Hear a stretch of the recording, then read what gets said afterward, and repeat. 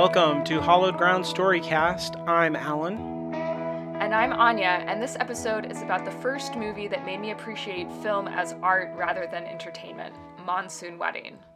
There's just so many ceremonies, and I don't even know who's who half the time. Which is like a real thing in this movie that we were just talking about. Although, to be clear, this is a quote from the groom talking to the bride. So I feel like if they can't keep everyone straight, then we, the audience, should, cut us some slack. Right, so Monsoon Wedding is a 2001 film in English and Hindi that follows a Punjabi family in Delhi brought together by a daughter's wedding. Aditi is engaged to marry Hemant, a man she hasn't met, and is struggling to say goodbye to her married ex-boyfriend Vikram. 4 days before the wedding, her extended family begins to arrive, including many of her cousins and Tej, her uncle by marriage, who helped their family get re-established financially after they lost everything during the partition of India and Pakistan. At the engagement ceremony the night before the wedding, Aditi's cousin Ria notices that Tej has been sexually abusing their 10-year-old cousin Aliyah. Ria discloses that Tej did the same thing to her many years ago, and flees before Aditi's father Lalit can respond. The next day at the wedding, Tej and his wife show up, and Lalit demands that they leave, surprising Ria and much of the rest of the family. The wedding is a great success, despite the torrential monsoon rains, thanks to the excellent waterproofing provided by wedding planner Doobie. That same night, Doobie marries the family's maid, Alice, who has been showing interest in him since he arrived to set up Aditi's wedding. And writing this summary was actually really difficult, because I think it makes it sound like the movie's really only about one thing, and it's completely not. I chose to highlight this one specific plot because it's the one that's most tied into the climax at the end of the movie, but there's so much more going on. It's really much more of an ensemble cast, and everyone kind of has their own plot line. Monsoon Wedding was directed by Mira Nair and written by Sabrina Dewan. Mira Nair's other best-known films are Mississippi Masala, Kama Sutra: A Tale of Love, The Namesake, and Salam Bombay. The film was internationally co-produced by companies in India, the US, Italy, France, and Germany. It cost $14 million to make and grossed over $30 million internationally. It won the Gold Lion Award at the Venice Film Festival, as well as the British Independent Film Festival for Best Foreign Language Film, and the Audience Award at the Canberra Film Festival. And it was nominated for a Golden Globe. Wow. If you would have asked me, I would have said, oh, that probably won an Oscar or something. So, I'm shocked that it's just a kind of nominee. I feel like this is a well-known thing. You know what I mean? I somehow managed to get my hands on it in, 2002. So, and I wasn't, that into independent films at the time. So I actually was trying to figure out how I first watched this. I must have gotten it from Blockbuster. I don't know how else I would have acquired it. Wow. Right. Yeah, so when I first watched this movie, I kind of said this in our first introduction, but I feel like this was one of the first movies that I've watched that was really, kind of a bit slower paced, not really plot-driven, more character-driven. It's a movie where a lot happens, but also, really nothing happens. Mm-hmm. And, it's a huge cast, and each character gets, a small arc for the most part. And so this was just, a completely different approach to movie making than anything that I had ever seen before. And it completely blew my mind at the time. Mm-hmm. And there's also just a ton of visual storytelling, and not a lot of reliance on dialogue. The dialogue that is here is very natural. It's not super snappy. It doesn't really feel written. Yeah. I guess the other thing that I really remember from watching this for the first time is just, I was so surprised by the sexual assault reveal. And I think if you watch carefully, you can totally see that it's telegraphed from the very beginning that there's something going on between Ria and Tej. But I think I just wasn't a careful movie watcher at that time, and that kind of sexual abuse wasn't really on my radar at all. I mean, I knew that something was going on with Tej and Aaliyah that wasn't, wholesome. But I think I missed the fact that Rhea herself had also had that same thing happen to her. And I remember, as soon as I finished the movie, I went back and wanted to rewatch it to go look for those clues and then see them the second time through. Yeah, they're definitely there. It reminded me, this is a weird comparison, it reminded me of another movie called Donnie Darko. The very first time I was like, whoa, is Patrick Swayze like a predator? And yes, he is in that movie. And it was the same thing here. I was like, the way that she reacted to him with the child, I was like, oh, that dude is a scumbag. But I was really surprised because this movie, like, that whole plot line is surprising, right? It's not like romantic in any way, right? It's like a family trouble kind of a thing. And so I was surprised that anything was like that in here. And I felt like it was the most powerful storyline emotionally. Oh, yeah, definitely. And I think that's one of the reasons why I pulled it out for the summary. And I think also we didn't explicitly give a trigger warning or a content warning, but like obviously we're going to be talking about sexual abuse in this episode. And so I wanted to make sure that people knew upfront what they were getting into. When you watch the movie, especially knowing how it ends, like, that thread is woven throughout the movie, but also, like, the movie is about so much more than just that. Yeah. It's central, it's the most important, it's the most emotionally resonant storyline, but it also, in some ways, doesn't really define the movie. Yeah. No, that's really well put. I totally agree. So going into this, I hadn't seen it before, and I watched it for the show. And so my guess would have been that this is a movie about the bride. And I feel like coming out of it, the main character is the father of the bride, if that makes sense. That's how it felt to me, if I had to pick one character. Yeah, he's certainly the most involved in all of the different threads that are going on. Because, like, right. He's the main person who actually interacts with Doobie and Alice, who get their own storyline, right? And he's involved with Rhea, he's involved with Aditi, he's involved with, like his wife and the son Varun. Who all have, like, their own thing going on, but they, like, key off of him, right? Yeah. It's interesting, because I guess the two big themes in the movie, I think, are family and the old India versus new India. And those two things actually go together really well. Like, in some ways, this movie feels very modern and progressive, but also, like you say, it kind of revolves around this patriarch in a somewhat traditional way. Yeah. Right? Where it's like, ultimately, it is kind of like this man trying to hold his family together and, like, protect his family. Yeah, and it feels like there's different classes of people who are kind of locked into those positions. People like Doobie, who is successfully running a business, but feels lower class to me. Yeah, he's definitely like a working class entrepreneur as opposed to like a educated class business person. Yeah. But it feels like you were saying, there is this economic collapse, and it feels like the father is like middle class, but is like lost out in a recession type of a situation. It feels like he can't get back to where he was. The scumbag uncle is like untouchably rich. I don't know, like, old India is so stratified in a way that is very locked in terms of like its caste system, like you're born into your class and then you stay there and you marry there.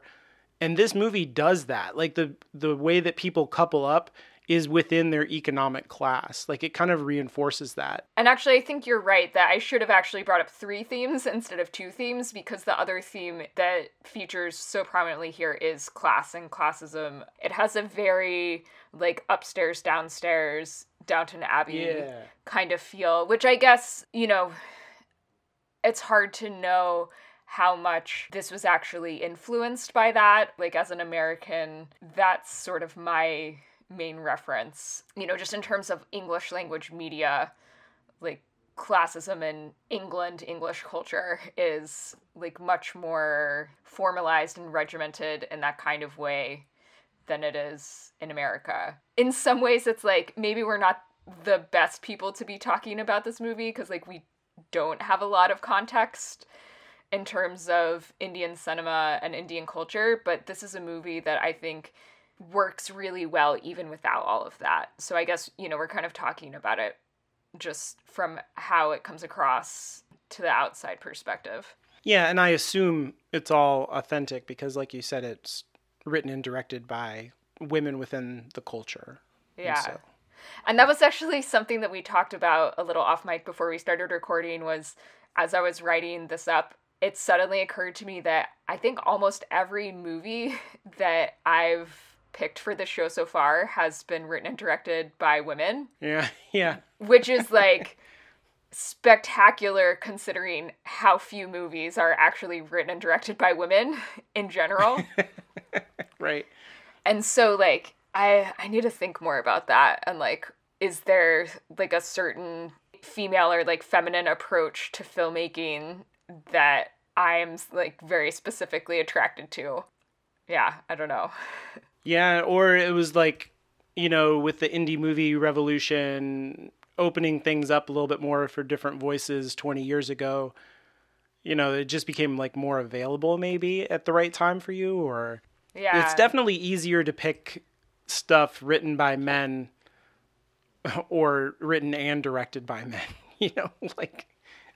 I feel guilty that a lot of my picks have been that, but I did do Octavia Butler. I read more women than I watch, probably. And I think it is easier, right? Because it's just, this is going to sound super shitty to authors, but it's easier to write a book than to make a movie. I think that's totally true. Just from a, like, logistical perspective, right? Like, writing is fucking hard. I write a lot for my job. I know how hard it is. But ultimately, the only thing stopping you from writing is you. Mm-hmm. Whereas making a movie, you need a lot more money and you need a lot, it requires, like, a whole team of technically skilled people to pull that off. So it makes sense that, underrepresented minorities, both in terms of race and gender, would break into books and writing more easily than something like film, where it's, the financiers are controlled by mostly white men. Yeah, and the audience is, like, perceived to be white culture. So we have to, like, appease white culture. So who do we go to for that? We go to white people, so...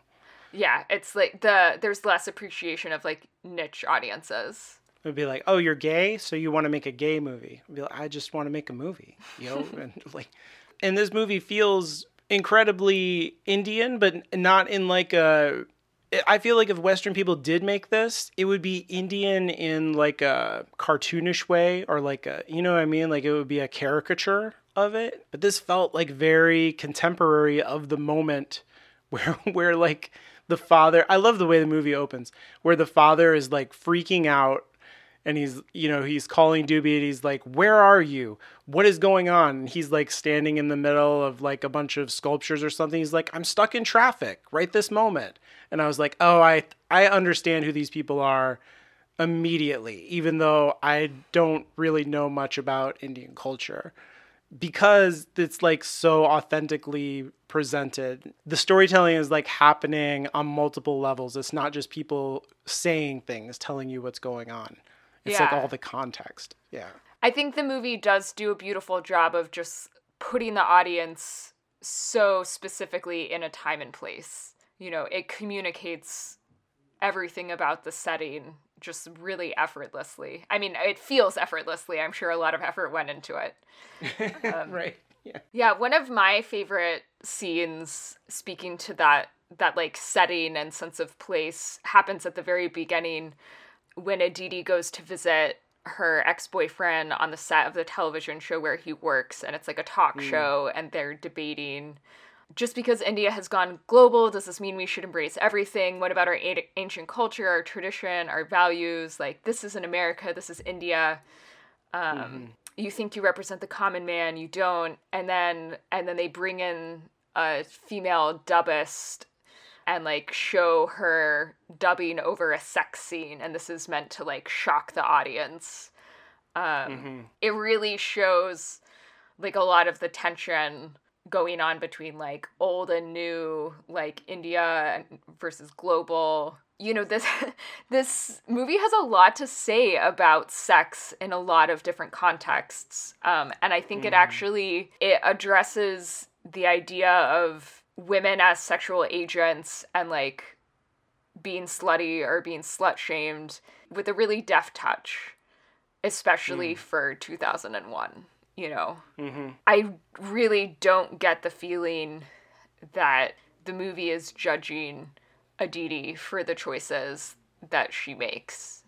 That whole thing is really interesting now that you bring it up, because like, and I don't know what degree this aspect of the movie is like literal or not, but that entire scene that you're talking about is all in English, where they are saying things like, this is India, this is like, I don't remember that being subtitled. Most of it's not. So the one kind of like more traditional woman does speak a little bit in Hindi, but then the guy calls her out on it. He's like, you think just because you speak in Hindi that you represent the common man, you know, well, you don't. Yeah, and the host that she's in love with is like in a Western three-piece suit, you know?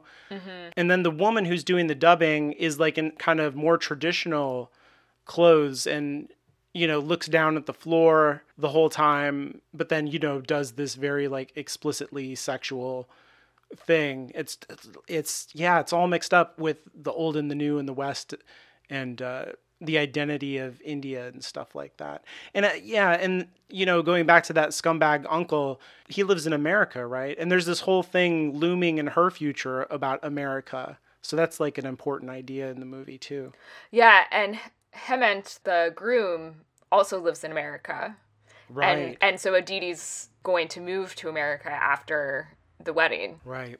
Yeah, I think Aditi's relationships really mirror that like complicated relationship between new and old too, because in some ways she's going from like a new India to an old India type of thing, right? Like she was having an affair with her married coworker, which is like a very modern, at least in the way it's perceived, thing to do. And she's, you know, going from that to an arranged marriage, which is like, you know, very old school traditional. But also in the way that her relationship with Hemant develops, it's like feels in some ways very modern and progressive, right? Like it's built on honesty and like him really respecting her agency and taking, you know, responsibility for his emotional reactions in a way that is like, you know, super progressive and like not representing traditional like toxic masculinity. Yeah, explain what you mean in terms of the plot. Okay, yeah. So basically, the plot line with Aditi is that she meets up with Vikram at one point. He asks her why she comes and she says, I wanted to be reminded why I broke up with you. Somehow I can't remember. And like make out in his car. And then they get like stopped by the police, or like the police see the car pulled over on the side of the road and like start harassing them basically. And then she actually steals his car to get away.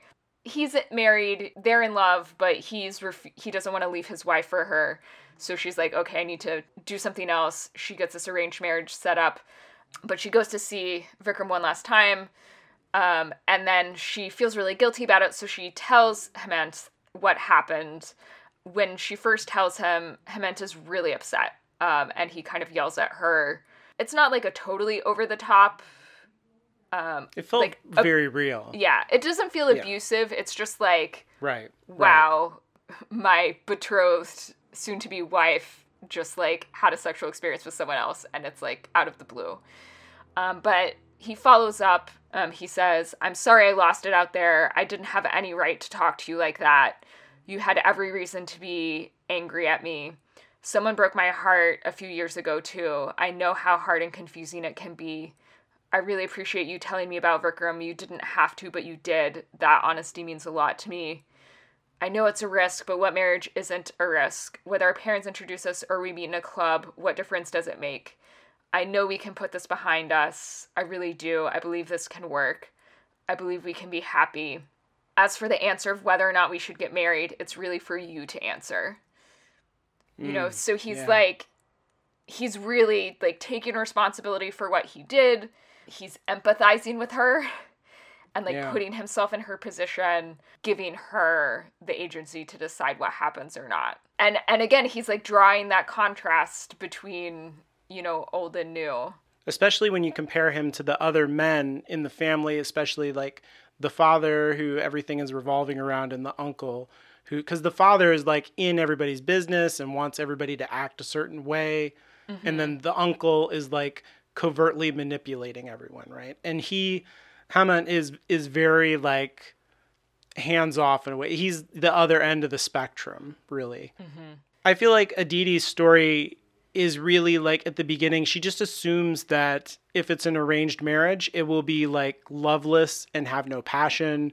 And it's a huge gamble for her in terms of, like, am I just going to be stuck in something that I hate? Like, the answer to that whole situation is, this guy is a really good guy. She's attracted to him, and it's all, like, it's going to be okay. Yeah.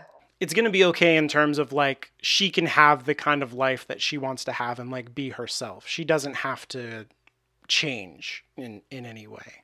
Yeah. Yeah. And, to a certain extent, she's been not even really able to be herself with Vikram. Like, in some ways she is, but also, like, she's not his wife. And right. He answers to his wife before he answers to her. So this is actually, like, more freeing for her. Mm-hmm. And to be clear, Vikram is, like, the show host. Like, the show is his show. He's very powerful at her job. And so, like, it's natural. Like, it totally makes sense for me at her age to be attracted to this person. But, like, I look at that whole thing with side-eye in terms of him. Like, you say they're in love with each other, but I don't feel like she's in love with him, and that makes sense to me. But he is, like, taking advantage, I think. Oh, for sure. Yeah, I guess I didn't really explain that very well. We get very little from Vikram's point of view and, like, very little insight into him. But what we do get, he looks like a slimy douchebag. And, like, I don't know if all the grease in his hair is supposed to be a metaphor or something, but I took it that way. Yeah. He seems like the typical midlife crisis. A woman who I should be mentoring, but instead have, like, taken advantage of. Yeah. Oh, I love the moment where she just, like, steals his car, and it's like, how does he get it back? I don't know. I don't even really care, actually. It's a pretty good moment. Yeah, so I guess the other main storyline in the core family that we haven't really talked about at all is the little brother Varun. Like, he's clearly queer in some way. Mm-hmm. And it's, like, it's not clear. I mean, he's pretty young. He's maybe, like, 12 or something. He's like Bobby Hill. You know what I mean? That's I haven't watched enough King of the Hill. He's just like very into theater and dance, and yeah, there's a femininity about him that makes his father very upset. Yeah, and so the dad wants to send him to boarding school to try and, like, enforce some masculinity on him, and the mom is much more of, like, embracing him for who he is and encouraging what makes him happy. And so that storyline doesn't even really get resolved, but I think it's interesting that they put that in there. You know, when I think about the way that this movie views family, and it's like you get the good, the bad, and the ugly, I think this is kind of like the bad in a way, where it's like, this is the one part where I feel like Lali really misses the mark. You know, and kind of fails his family. Yeah, I appreciated the way that that was framed, like as a father who has made a lot of mistakes with my kids, because like there's two stages to the particular thing. Like it starts out with him and his wife having a conversation about the boy, and then the boy comes in. I felt like Lalit was he has a lot of anxiety, and I don't feel like it's particularly wrapped up in needing his son to be any particular way. It's that he feels like this is going to make his life harder. I see. And like mess it up. And I think he's also aware that like that's not good, that he should be more like his wife, but he's already so stressed out about all the other stuff that's happening, and that he's like doesn't have much rope to play with here. When his son comes in, like emotionally, he just goes too far. He just lets his anxiety push him into anger and push his son away and like try to contain him in a way that is totally inappropriate. And when his son leaves, I feel like the way the performance is handled, that he feels like he failed. He's not like, no, I was right and he was wrong and you're wrong. He's like, I've fucked this up. Yeah, he definitely knows that he fucked up and like has regret. And so I guess we're left with the hope that like maybe he'll do better, you know, when the movie ends and we leave this family, you know, like hopefully he can do better next time and support his son better. Yeah. I feel like it's a stepping stone in the other story of sexual abuse, where he is learning to like, I fucked it up with him and I have to work on that, but he's still here. But, you know, like for my niece, who is kind of my daughter, I need to like step up. I need to do it right this time. I see. You know what I mean? Yeah. Yeah, it really is. It's like a little baby practice of like, yeah, am I supporting the people who I need to be supporting? Actually, no. And so like, how can I do this better next time? I really like that about him. I think it's like a tightrope to write and direct that kind of thing. And the performance of it is nuanced. Like it is, I totally agree. It's bad. You know, that's not how you should treat your kids. And like, it's a bad thing that he did. But I think the movie is like, this is a bad thing that he is doing, you know? Oh yeah, for sure. Yeah. Okay, so maybe we should jump back into the sexual abuse storyline, because we kind of like started out talking about how it's the most important, but then we jumped into all of the other discussion.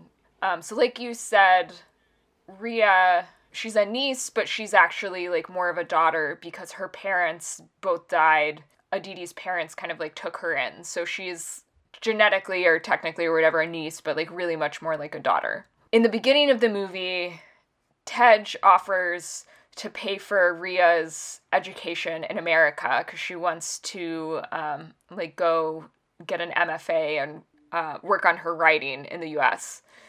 And Tej offers to pay for all of that, which is incredible because we know that Lalit's family is under quite a bit of financial stress and like they wouldn't be able to afford that for her otherwise. It's like such a accurate illustration of how predators protect themselves by being generous and by making themselves like pillars of the community and being helpful and like getting people indebted to them in whatever ways they can so that they can use that for protection if they get caught. You can see at the end when he gets confronted, like, he thinks that he's safe, right? He thinks that the fact that he's supported this family financially for so long means that there's no way that they would ever, like, get him to leave. But, you know, when it comes to the moment, Lalit does what he has to protect his family. And you can see on her face just, like, how surprised Rhea is that Lalit chooses her. You know, like, it's interesting watching this movie in 2019 and knowing that it was made in 2001, because it's just, like, it touches on so many aspects of, you know, what we call, like, Me Too era and, like, Me Too issues, and it was so long ago, and I think so really forward thinking in the way that it understood these dynamics. Yeah, the performance of the uncle when he's called out and then also when he's kicked out were both like perfect. I think it's hard to be the actor doing that. Like you want to say like I hate that guy, but I really respect the performance of it, like the way that the disbelief that is also laughter. Like, come on, guys, what are you talking about? That kind of thing is like, oh man, that's 100% that guy, right? Mm-hmm. Yeah, and his wife too. Like, yeah. Just being like, she's almost like stone-faced. Because it hasn't been two of them, right? It's not just two. Oh, There's absolutely not just these two. There's no way she doesn't know. Yeah. Yeah. There's two steps, right? There's being believed, which is its own huge hurdle. And then there's like people standing up for you, given that they believe you, right? And Rhea, I think, is understandably skeptical at both steps, right? Like, she doesn't think that people are going to believe her.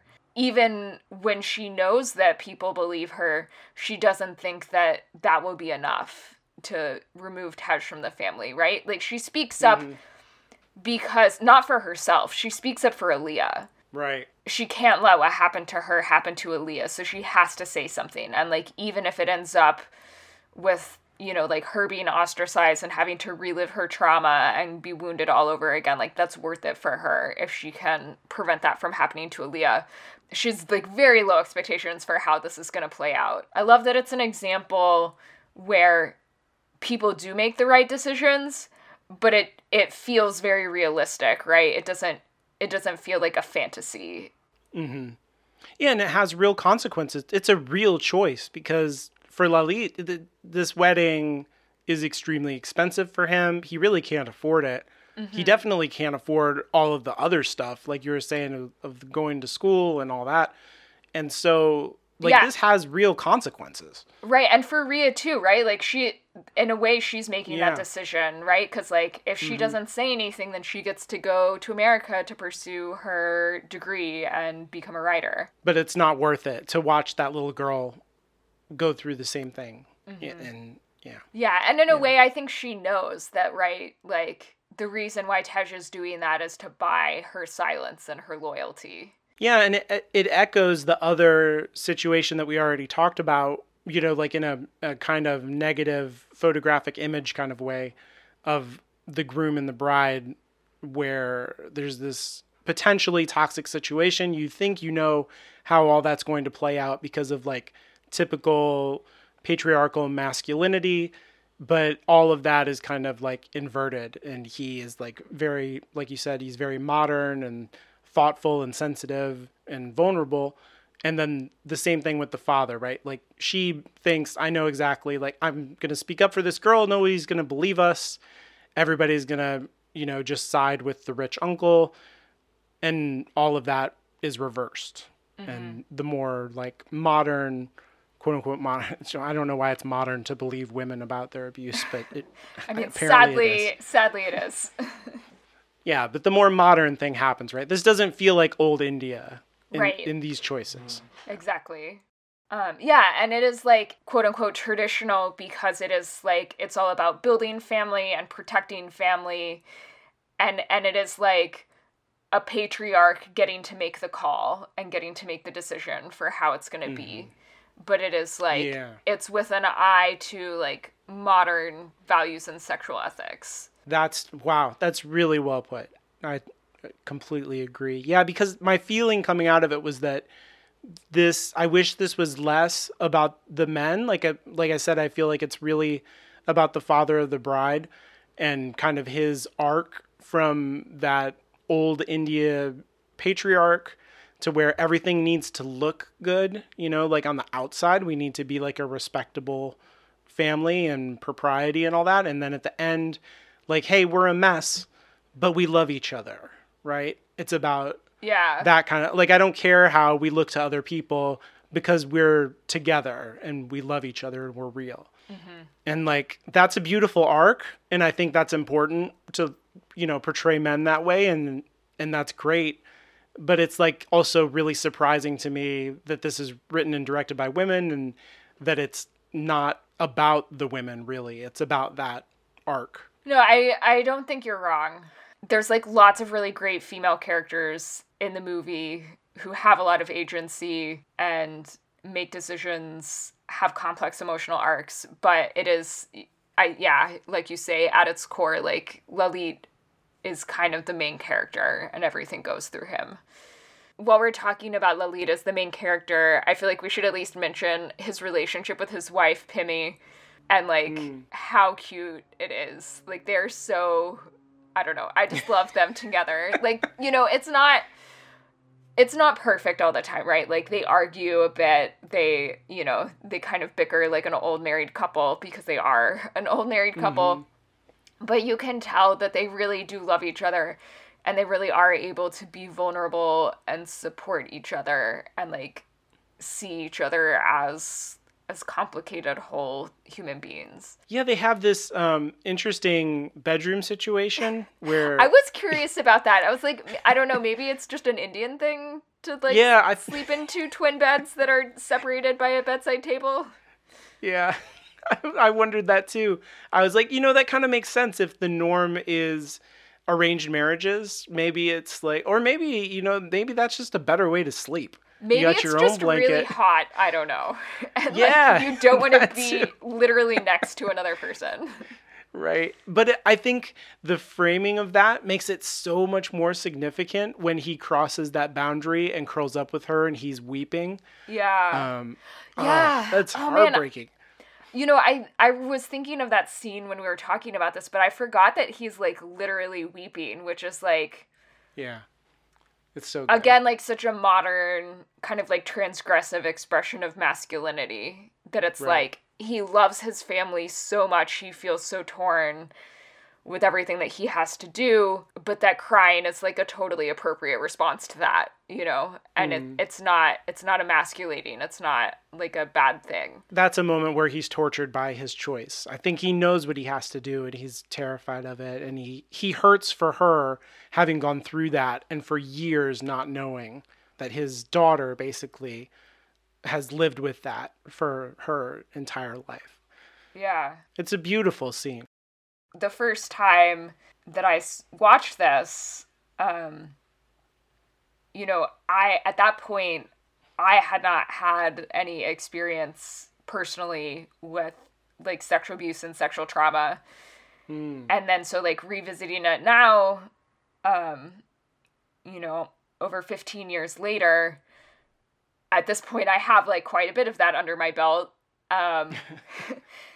And so I was curious, like, how it would read to me with those experiences. And weirdly, like, I don't know if it affected the way that I saw the movie, like, that much, right? Like, I have a much stronger, like, personal emotional response to topics of like, sexual abuse and sexual trauma. I have a much more developed, like, political, social understanding of how all of that operates. But I feel like the movie does such an amazing job that I, like, got all of that intuitively just from watching the movie the first time, even without all of that life and personal experience myself, you know? Wow. What a compliment to the movie. That's I know. I know. Like, I mean, it's not that it didn't emotionally affect me or, like, it didn't, you know, evoke, you know, some of those past responses in myself, but I felt like it was already that powerful the first time I saw it when I was like 16. I think this could only be written and probably made by women, especially at that time, and it feels so informed by that experience, but then it like universalizes it really well to where I think anybody can understand not being believed and being, you know, abused in that way. And it is because it's so skillfully directed and it operates on those multiple levels, like you said at the beginning. It's not just what the characters are saying, it's the way that the scenes are framed, the pain on the actress's face or on the actor, and and the way that everybody plays their parts. It's really well made movie. Yeah. Okay, I guess there's one question that I have that involves... I feel bad, because these are the two characters whose names I didn't bother to learn. The Australian and then the other girl cousin who he has the romance with.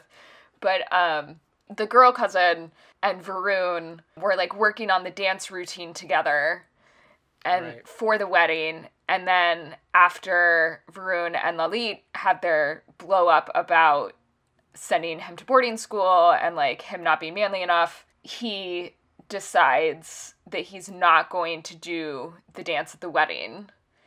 And he doesn't.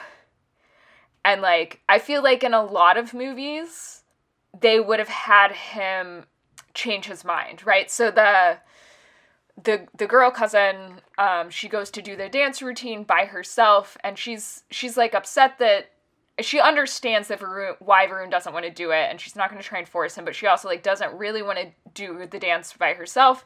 She tries to get the Australian to do it. He doesn't want to. Yeah, I feel like in a lot of movies, they would have had Varun, like, get over his hurt and go and do the dance routine. And in this movie, he doesn't. I was curious, like, if you had any thoughts on that. Oh, yeah. I mean, that felt like a really good choice to me. I remember thinking that while I was watching the movie, that for, like, that exact thing, right? Because that would be played in any other movie as, like you said, like, he would get up and do the dance, and that would be, like, this really emotionally kind of triumphant moment of, like, I'm independent, you can't define me. Yeah, like, I'm just gonna be comfortable in myself, I'm gonna do what I want, I'm gonna embrace, like, who I am. Yeah. This felt more like authentic shame, right? And it gives a kind of tension to what is going to be the outcome of, you know, the situation with the uncle. Because, like, he doesn't recover himself and, like, you know, transcend Lalit's decision about him. And so you get the sense that she wouldn't either if he sides with the uncle. You know what I mean? Like she's not going to be able to be like, well, then I'm not going to do this wedding and I'm going to take this girl out of this situation because all of you have failed me and I will not fail myself. Like, that's probably not what would happen. She would just be like, of course, no one believed me. No one did the right thing. What did I expect? Right? Yeah. I think that's the right story choice on multiple levels. Yeah. It's such a heartbreaking moment because the whole time you're sitting there and you're watching and you're like, is he going to do it? Is he, you know? And you're just, like, waiting for it, and then it never happens. And it's, like, it's really heartbreaking. One of many heartbreaking things that happens in this movie. And also, like, the other cousin is, like, an idiot. She's like, you come dance with me, and he's like, that is not masculine. I cannot do that. Like, I think it's more than just about masculinity for him. Like, he definitely feels, I think, pulled between his Indian culture and his, like, adopted Australian culture. And because, like, he's wearing a very traditional Western suit while almost everyone else at the wedding is wearing, like, more traditional Indian clothes. You know, he talks about how clubbing in Sydney isn't the same as, like, Indian-style dancing that Varun and the other cousin have prepared. So I think it's not just about, like, masculinity directly, right? It's about him not being comfortable with his family's culture, not being comfortable with those dances. He's, like, tried so hard to assimilate as an Australian that he's like ashamed by his Indian culture, or at one point was so ashamed by it that he's, like, shut that part of himself away and he, like, can't connect to it anymore. And he feels like he doesn't know how to do that style of dancing adequately. And so he lets it interfere with his ability to make out with his cousin's cousin or whatever, you know? I think you're totally right. I think I had a misreading on that. That's a really good read. Yeah, and that's, like, the thing about this movie is, right, like, even the least well-developed like most sidelined side story has so Yeah. much depth if you really want to like dig into it.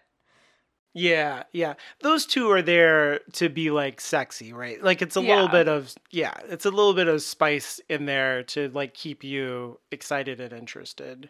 If you're like younger and being like, I don't know, these old people worrying about their kids, who cares? You're like these two Well, hot people. it's a little bit sexy and a little bit funny, and it's just way more lighthearted than most of what else is going on in the movie. So it like keeps it bouncy a little. Okay, but Doobie and Alice. Yeah, I mean, Doobie's the other thing balancing all of this. I feel like he's the comedy in the movie.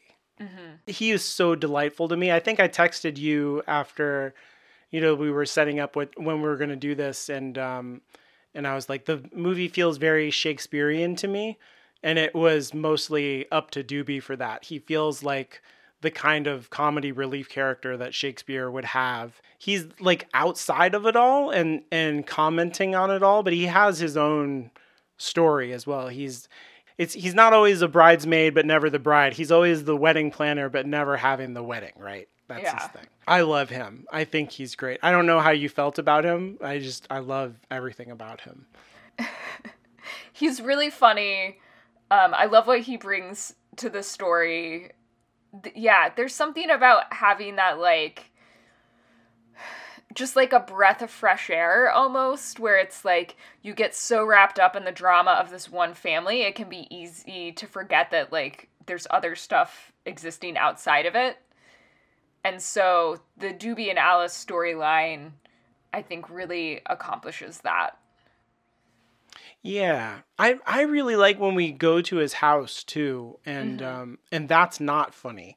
And he lives with his mother, and he lives like at the top of the city in a very tiny apartment, despite like all the money that's flowing in his business. He feels like he has like a lot of hustle, and like he's doing the thing that you're like always told about bootstrapping and that kind of thing. If you're a poor person, if you just get out there and work hard and make things happen for yourself, it'll all get better. And he's like working so hard that he has nothing, right? All he has is this business. Yeah, that's like all he has. Yeah, is his business. And like, yeah, he's in a weird middle ground, right? Because he's like better off than the other lower class people, and he's their boss, and like they have a mildly, or like their relationship goes back and forth between like friendly and antagonistic because it kind of has to, because he's their boss. Right. And also he's just like, a tyrant, yeah. Yeah. But also, like the family would never consider him an equal or like engage with him on that way. So he's like in a very isolated, kind of like lonely place. I don't know. What did you think about his romance with Alice? It's like, it's weird. It feels kind of superficial, and like he doesn't really know her. I don't feel like he knows her well enough for this to be like they get married and it's going to be great. Yeah, I don't feel like it's going to be great. She doesn't really know him that well either. I guess she spends a lot of time observing him. Mm-hmm. And he spends a lot of time not noticing her until she like makes it happen. So I do like that. I like that she is the protagonist in that relationship. Like she's the person making decisions and driving things forward. And I guess I can see why she would be intrigued by him and like kind of superficially attracted to him. But that relationship doesn't really like get the development that I think it needs for them to get married at the end. No. It's like that story has the most like quote unquote romance, like of a romantic comedy. It has the most romantic gestures in it and stuff. Yeah, and the most like will they, won't they, like, and like pining, right? All of that, yes. Yeah. There's like very little pining anywhere else in this movie. Yeah, no, that's really right. I think that's why it feels Shakespearean to me, right? It feels like melodramatic and elevated whenever it's him watching her through a window, or like she's having these like elaborate fantasies about like, could I wear this dress or this jewelry? And then he like makes those things a reality for her, right? And you don't know like to what degree is he doing that because he's like very lonely, or is it like about her? Or his mom was like yelling at him to get married and start Right. making him babies. Yeah. Which is like, Yeah. part of me is like, I know that that is like a real thing that a lot of people experience, like pressure from their parents to get married and have kids and all of that. But also, it makes me question his motivations a little bit. Because I feel like the movie is kind of set up for us to think that, like, he decides to go for it with Alice, like, because his mom was bothering him. And, like, that feels weird. You don't feel good about their future, or I didn't, for sure. I'm not surprised at all that he is like immature and making bad choices, because it feels like all of his energy in life has gone into hustling, right? And he has no people skills. He has no romantic experience. He's like really good at upselling his customers and making shit happen. And that's about it. He's like not good at like, oh, I should be emotionally vulnerable and like real, and like, you know, this giant display of flowers means a lot less than like a 6-hour conversation throughout the entire middle of the night where we actually get to know each other and things like that. Yeah. But it's sweet. Like, it feels very nice. Yeah. I think you really hit the nail on the head where it's like, Doobie's a really funny, hilarious character, but I don't really get the impression that he is ready for a relationship with anybody. Like, it's not even just about him and Alice, right? It's about, like, does he know how to be with another human like that? Yeah, I don't think so. But, like, I want him to be. I root for him. Yeah. He's sweet. There's a sweetness there to him. Like, he's always eating those flowers. I love that. He's, like, eating these marigold flowers. And I feel like that is him, like, that's how he's, like, hungry for romance, for love, and for, like, the experience of that. He's, like, starved for it because he's really, like, not had it. I don't feel like it's about her. Like, she's a very beautiful woman. She notices him and, like, and awakens something in him, but I don't feel like it's about her. It's about his like need to become a more balanced person and experience these things. Yeah. Poor Doopy. Poor Alice, really. Yeah. One of the things that really jumped out to me when I first watched the movie, speaking of Doobie, was like when he and Lalit are talking and Lalit's complaining about the fact that one of the tents is white. And he's like, what do you think this is? Like a funeral? Like, make it colorful. And just how much, I think that made me realize that it's like, oh, a lot of the things that I took for granted as being like obvious or like natural were like not universal. I mean, obviously I knew that on some level, but just like small little concrete things like, oh, the fact that like white is considered a wedding color for me, like that's not universal. This was like one of the first like really clear demonstrations of that I remember. I also just want to point out briefly that like there's a lot of colorism in this movie, which reflects a lot of colorism in real life, where like Alice and Doobie are much darker skinned than the core family, who's like pretty fair, and especially the bride, the actress who plays the bride, is like very fair skinned, has like super light colored eyes, and that's a big thing in Indian society and culture, is like the pressure to, you know, like use bleaching creams and all kinds of stuff that's like really obviously like not good, and the movie itself doesn't do a lot to call that out or question it. It just kind of like reinforces it. Yeah. No, I agree with you. So this is the part of the episode where we usually talk about or the person who chose the thing talks about how they feel about it now versus how they felt about it when they first saw it, and like how it's impacted them. And it's interesting because, like, this movie is definitely one that had a big impact on me and, like, how I saw film when I first saw it. And it's something that I have definitely, like kept on my list of favorite movies, but it's not one that I think about super often or one that I have revisited at all. I mean, when I first watched it, I think I watched it a few times over the period of about a year, but I haven't really revisited it since then. I feel like my perception of this movie hasn't really changed from when I first saw it, but that's not a bad thing. Like, I thought it was really good then, and I still think it's really good now. That doesn't always happen, though. Yeah. So I think it's to the movie's credit.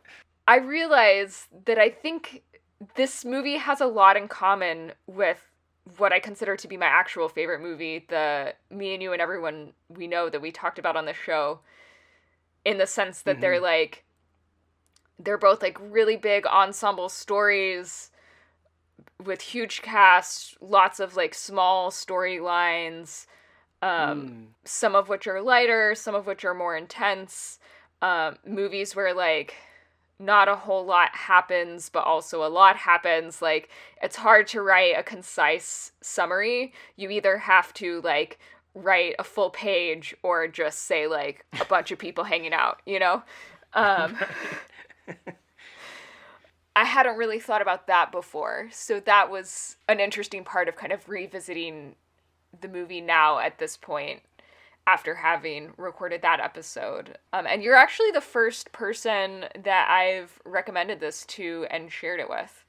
Oh, wow. Yeah, so I guess maybe part of me kind of knew that, like, just the format of this movie is kind of, like, weird. The pacing's a little bit not a normal movie. And so it hasn't been something that I've been, like, in a rush to share with a lot of people. It's also, like, kind of outside the cultural experience too, right? It's like, watch this movie about an Indian wedding. It would be like, okay.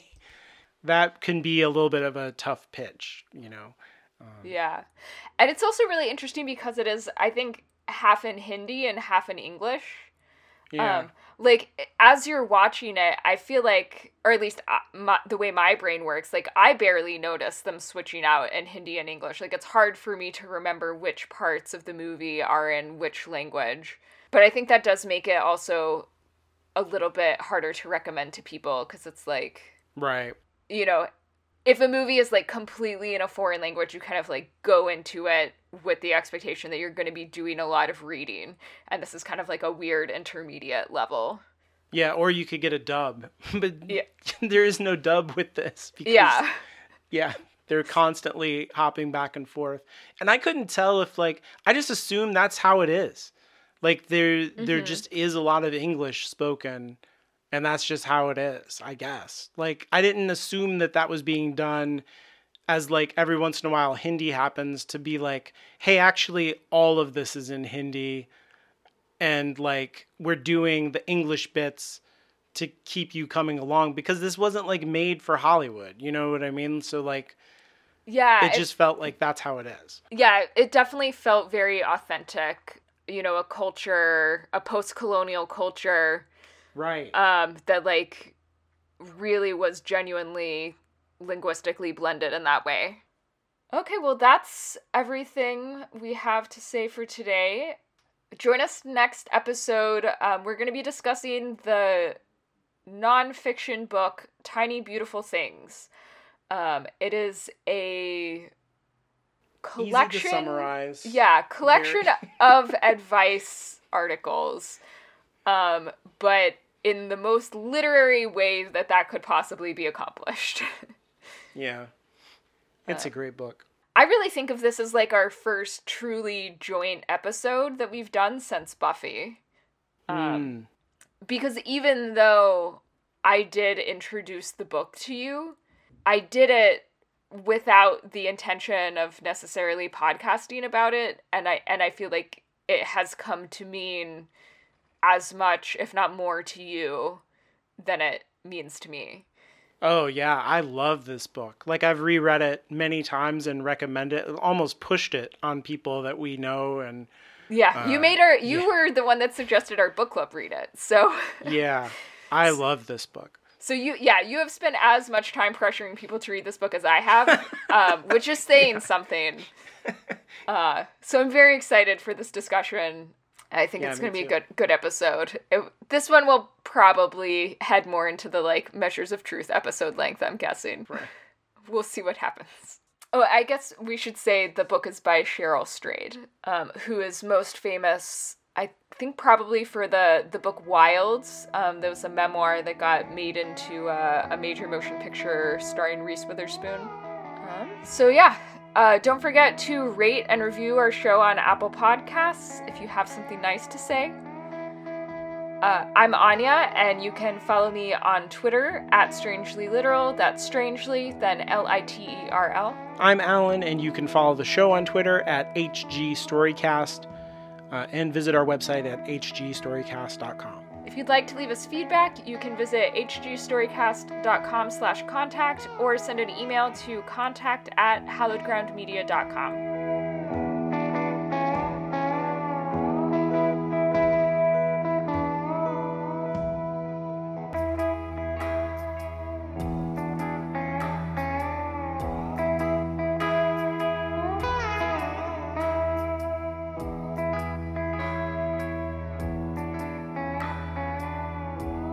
Hallowed Ground Storycast is a Hallowed Ground Media production and is produced under a Creative Commons non-commercial share-alike license.